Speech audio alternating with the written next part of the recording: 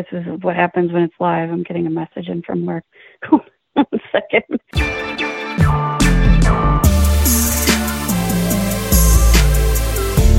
Welcome to The Other 51. I'm Brian, and this week we're talking to Nicole Schuman from PR News. Nicole, welcome to the program. Thanks for joining me this week. Thank you. I've actually never been on a podcast before, so this is very exciting. You've been working in digital media since like 2003, and you've never, I can't believe you've never been on a podcast before. That's never. Shocking. I know.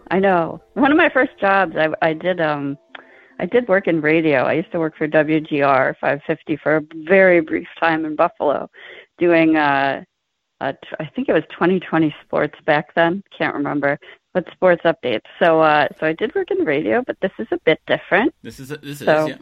So welcome. I'm glad we could be your first foray into this new world of podcasting.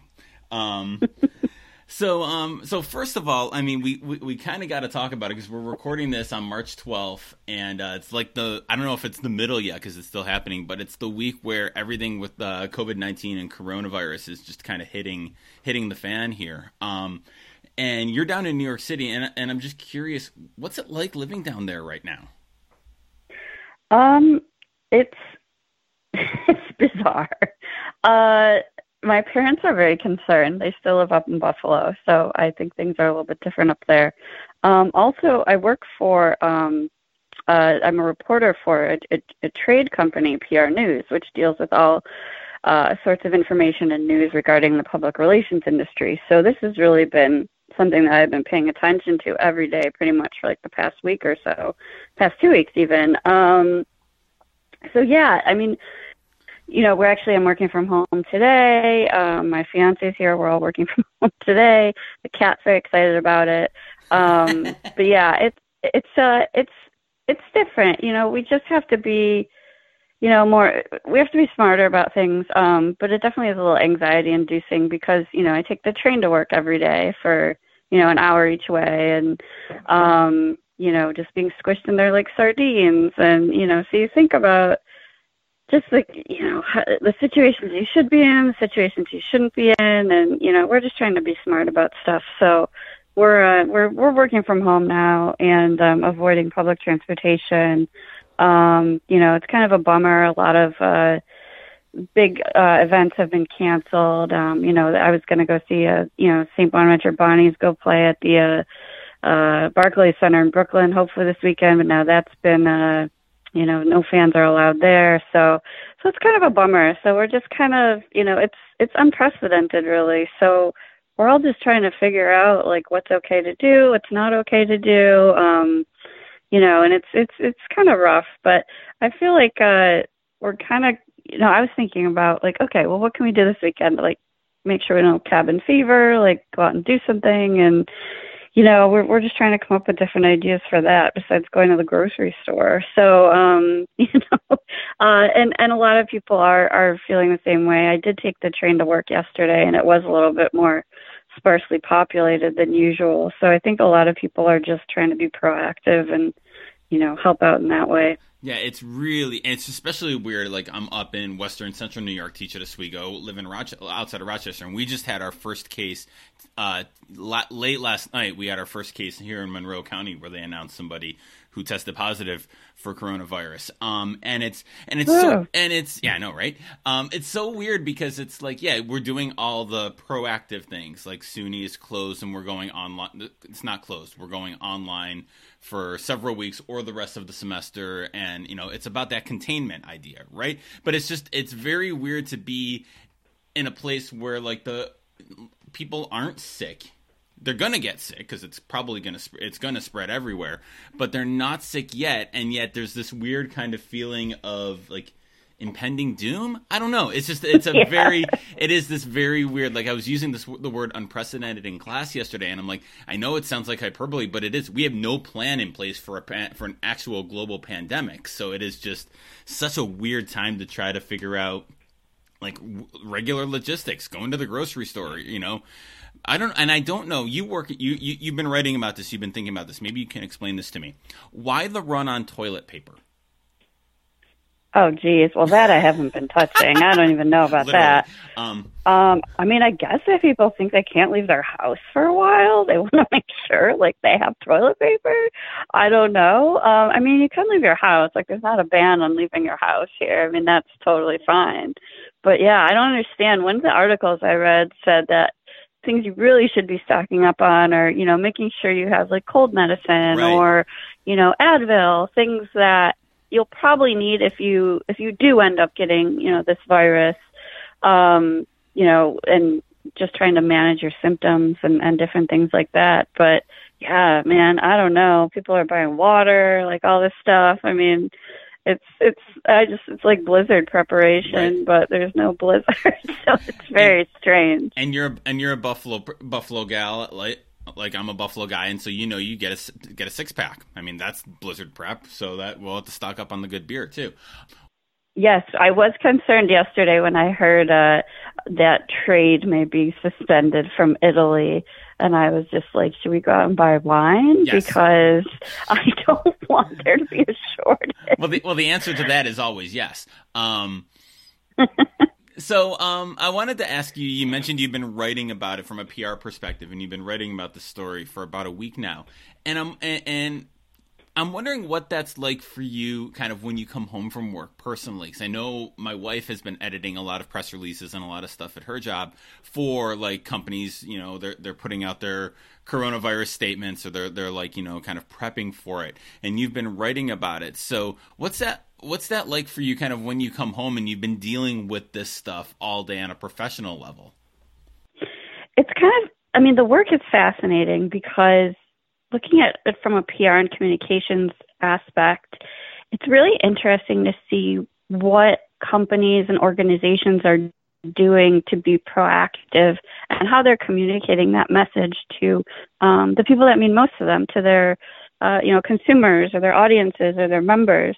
You know, so we're kind of looking at different brands to see, you know, who's doing it right, who's doing it wrong, and just, well, I don't even know if you could say who's doing it wrong right now because, like I said, this is unprecedented.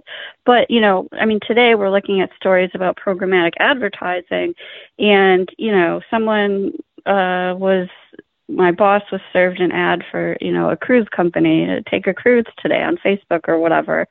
And she's like, okay, that needs to stop right now because it's you know, Princess Cruises just announced about half an hour ago that they're halting all cruises through May. And they put out a great tweet where the president is actually in a video giving the statement, which is awesome. And it's a great way to deliver a message, especially digitally. But yeah, there are some companies that haven't shut off their programmatic advertising or, you know, are just like, you know, we need your help, the economy, blah, blah, blah. You know, when really they should be looking at the well-being of, you know, their audience or their consumers or those sorts of things. So it's interesting to really look at it from that perspective. And also it's kind of cool because, you know, you have that journalist point of view that's like, oh, I'm the first on the lines to see this. But coming home and after you're just in this all day, all the weeds and all the news and this and that, it is, you know, I mean, and I do, I'll be honest, I suffer from anxiety and, you know, it is stress inducing and, you know, you kind of get caught up in this, you start spiraling and you start thinking about, I used to be a big fan of like The Walking Dead and not saying that we have a zombie pandemic, but, you know, you just kind of get, this wave comes over you of like, oh my God, you feel trapped. Like, what are we going to do? Like, what's going to happen to the world? And, you know, you kind of, you know, spiral outward and you start thinking about all these different things. So what we talk about in the office is taking everything one day at a time. You know, you can't, and I mean, anybody should think about this in this way if they can also. You can't think too far in advance right now because we are learning new information every day. So, like I said, you know, to try and, you know, calm your nerves, quell your nerves, those sorts of things, look at things one day at a time, say, okay, this is what's going on today. This is the messaging that we're seeing. You know, let's, you know, be proactive. And that's really all you can do. Another thing, like, try to think about is, like being proactive and those sorts of things. You can only control what you can control, and you can't worry about the things you can't control because there's nothing you can really do about them. Right. So, just kind of, trying to follow the rules and this and that. And one of the things I might do this weekend is just, kind of get off text and get off Twitter and actually give people a call. Some of my friends, we haven't called each other in ages, maybe have a conversation to see how they're doing, talk to my parents. It's kind of hard being away from family right now. And if you have a pet, spend time with your pet. Pets are cool because they have no idea what's going on right now. And they just want all your love and all your attention, and they're always happy. And, all my cat really cares about is where his next meal is coming from. So, we're trying to just keep him happy and those sorts of things. But, I'm also, I'm still going to the gym. That's been a really important part of my routine. I swim, and yesterday I probably just swam the crap out of my swim for 20 minutes, going as fast as I could. It's because you have so much pent up energy, so much pent up tension. So, and some people, don't go to the gym if it's, not safe right now. I'm not saying that, but, whether you can go out and take a walk or, do something on your, I don't know, we bought an old Wii, so we can do Wii boxing or whatever. We're a big video game family, but, just to make sure, you kind of unplug for a little while and do something that takes your mind off things, read a book, kind of simple stuff like that. It's going to be hard, but, it's also important to, you got to take a break so you can stay sane. Yeah. So you've been working in media for a long time. You've had I'm looking at your LinkedIn resume right now. It's just a fascinating career. So I usually have people trace their career path. So kind of talk, maybe big picture, your career from when you graduated Bonas to where you are now, and kind of maybe looking more the overall arc of your career and your writing and the type of storytelling that you do. Oh, man. So I remember just growing up and then going to Bonaventure, my number one dream was always to write for the Buffalo News. And back in those days, it's like the old days, they would never hire someone really right out of school. So I actually decided I wanted to go to grad school right away. I had always wanted a master's degree. My mom went to school, had a master's degree, and it was just something that I saw as the next step in the path of what I wanted to do. So looking back on it, it might have been worthwhile to take a little time off and, work in the working world for a while. But I went right away, and that also had its benefits because you were used to the pace of school and being in it and all of that. So I had started at Syracuse in their master's program for communication, and I actually ended up having to take a leave of absence because of my anxiety issues. And it was a hard thing for me. It definitely was, for someone who's type A and always going, it was hard to have to back off and say, hey, I need a break. Something's not right. So that was hard, but I ended up coming home to Buffalo, taking a couple of months off, and I ended up enrolling in their master's program there at University of Buffalo in the humanities. I studied English and American Studies. I wanted to be a culture writer. That would have been great, being a music writer my whole life. But things are very different nowadays.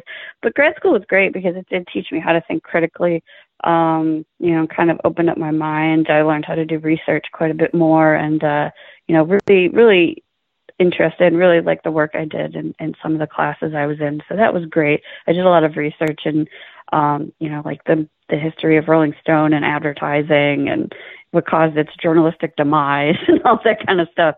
So it was pretty interesting. I did a lot of research in that aspect. But then I got out of school and, being in Buffalo, I decided, everyone was like, hey, you should stay here and help rebuild the city on this, on its upswing and blah, blah, blah. So I ended up staying in Buffalo for 10 years. And unfortunately, I couldn't get a job in media per se, so I ended up taking a job. My first job was in PR and events for a nonprofit, and so I always wanted to write. It was always in the back of my mind. Through these sort of communications jobs, I was able to learn about social media in about 2007. Ended up really getting involved in social media and adding that to my resume. And all the while I was doing, freelance writing kind of here and there, whether it was like concerts or, I think I wrote about bikes. I don't know, like all different kinds of things along the way. I was always able to reach out and find a publication that was kind of interested locally in what I was doing. So that was good. So I was able to keep my skills intact that way, but also while bringing on all these social media skills. So eventually, my job turned mostly to social media and digital communications, and I was offered a contract job in 2014 to come work for AOL, which is now, God, I don't even know what they are now, Verizon Media, I don't know, one of those things. Things are always getting bought. But I was offered a contract job to move to New York and work on this project. It was probably my favorite job of all time. It was a year-long sponsored content project called This Built America, and it was sponsored by Ford. And it was a huge project, a year-long project. And what we did was I came on as their full-time social media person to kind of promote and get the word out about the story and about the different stories that we were doing. We went to each of the 50 states, and we told a story about a company, an American-made company that was there. Some of them were newer, places like Shinola Watches or Hayden Flour Mills out west, and they seem newer actually, because some of the stories that we told were companies that were much older. I was able to go to Charleroi, Pennsylvania, and write about Pyrex, which everyone has in their kitchen, and to write about, factory labor and what these huge corporations meant to smaller towns and the changes that they've seen over time, with a lot of manufacturing moving, out to other countries and people losing their jobs. We wrote about Tabasco, we wrote about Airstream, all these amazing companies that really had interesting stories. And, to be able to read all those stories and to be able to be a part of that was a huge thing, even though it was a sponsored content project. And some people, are kind of scared off by sponsored content when it comes to journalism. We had, great leadership and, made sure it wasn't just a giant advertisement. It was, one of probably the most fulfilling projects I've ever worked on, to just be able to talk to the people that were involved, and they cared so much about their businesses and about the people that were working for them, people that were affected by them. And that's I ended up moving to New York, and now I've been here for the past 6 years. And, from that social media project, I ended up working for About.com, which is now Dot-Dash. Everything changes names all the time. From there, I worked brand side for a little bit at Kaplan Test Prep, working in education, social media, community management type things. And now I have the opportunity to, work full time in journalism and, write about communications. And as you see on my resume, I feel like I've worked in every aspect of communications. So it's a good background for the position that I'm in now at PR News, because I am able to look at these different ways that we're communicating messages and, brands communicating to audiences. And, social media is a huge part of that right now. And it's not going away anytime soon. But things are always evolving and changing. And to be able to write about that is really great. I love writing about media. I am obsessed with media. Like I said, I need to shut off the news now and then. And this is something, I think about David Carr, who, the famous writer, worked for, the New York Times, and the work that he did, and just how we really have to hold, everybody accountable in messaging, whether it's brands or whether it's the government or whether it's, news organizations. And To be able to do that and critique media and write about, the different things that organizations are doing is just really fulfilling to me. And I'm hoping I can continue on with that for quite a few years to come. So that's kind of how it is. But in terms of storytelling, sorry, I tend to ramble, which is probably why I don't have a podcast. In terms of storytelling, I think this comes just from growing up in Buffalo and growing up around a lot of, blue collar and middle class people. I think when you're telling a story, the heart of it is the people that are involved and how it affects them. Everything affects normal people, common people, whether you're talking about a place going out of business or, whether you're talking about the coronavirus or, whether you're talking about the stock market or, whether you're talking about toilet paper.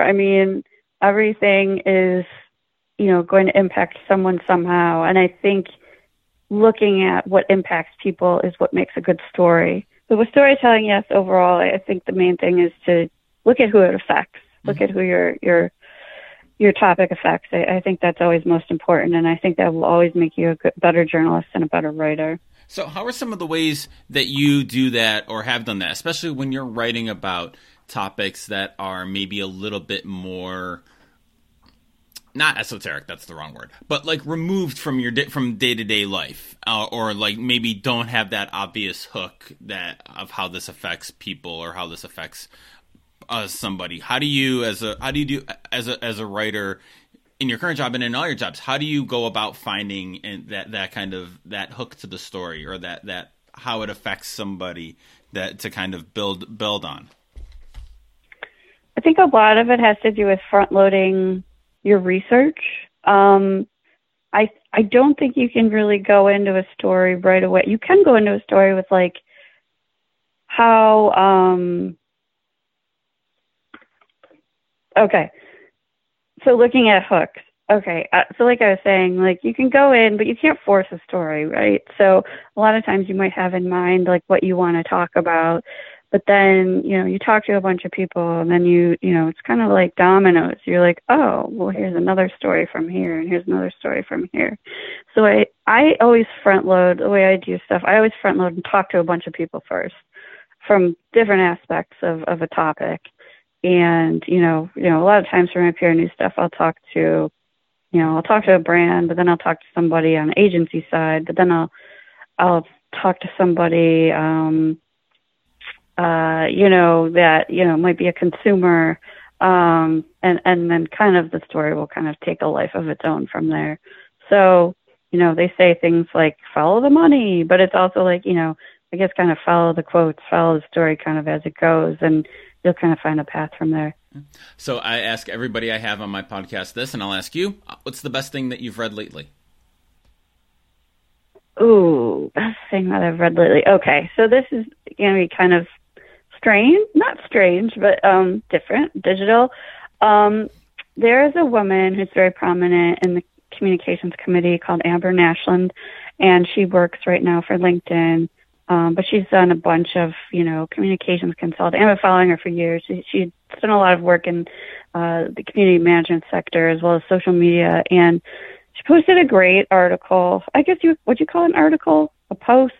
Something? I don't know. On LinkedIn, you can do that now. You can post, you can create your own articles. Sure. I see her. Okay. Article, we'll go with it. Sure.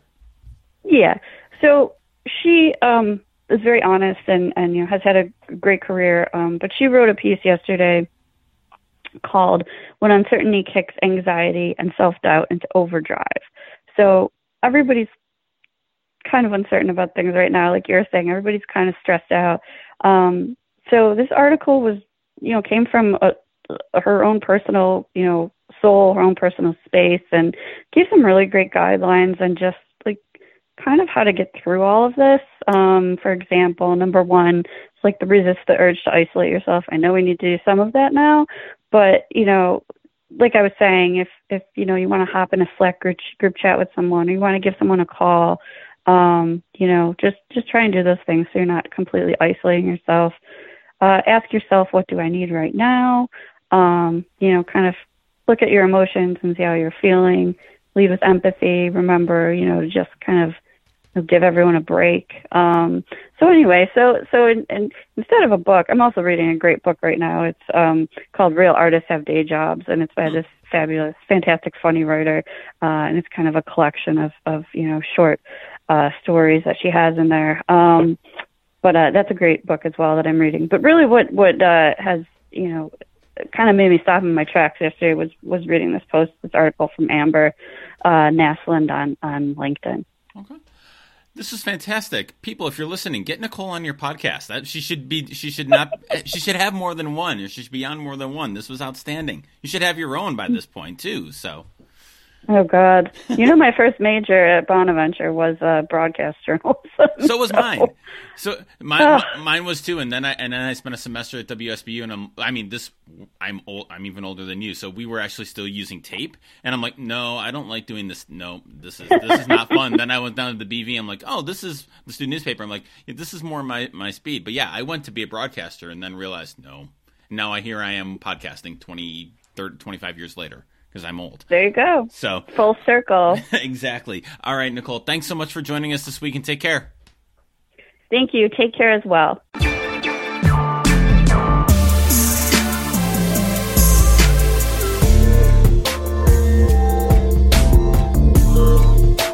As always, thanks for listening to The Other 51. You can find show notes for this episode and all our episodes at sportsmediaguy.com on the Other 51 tab.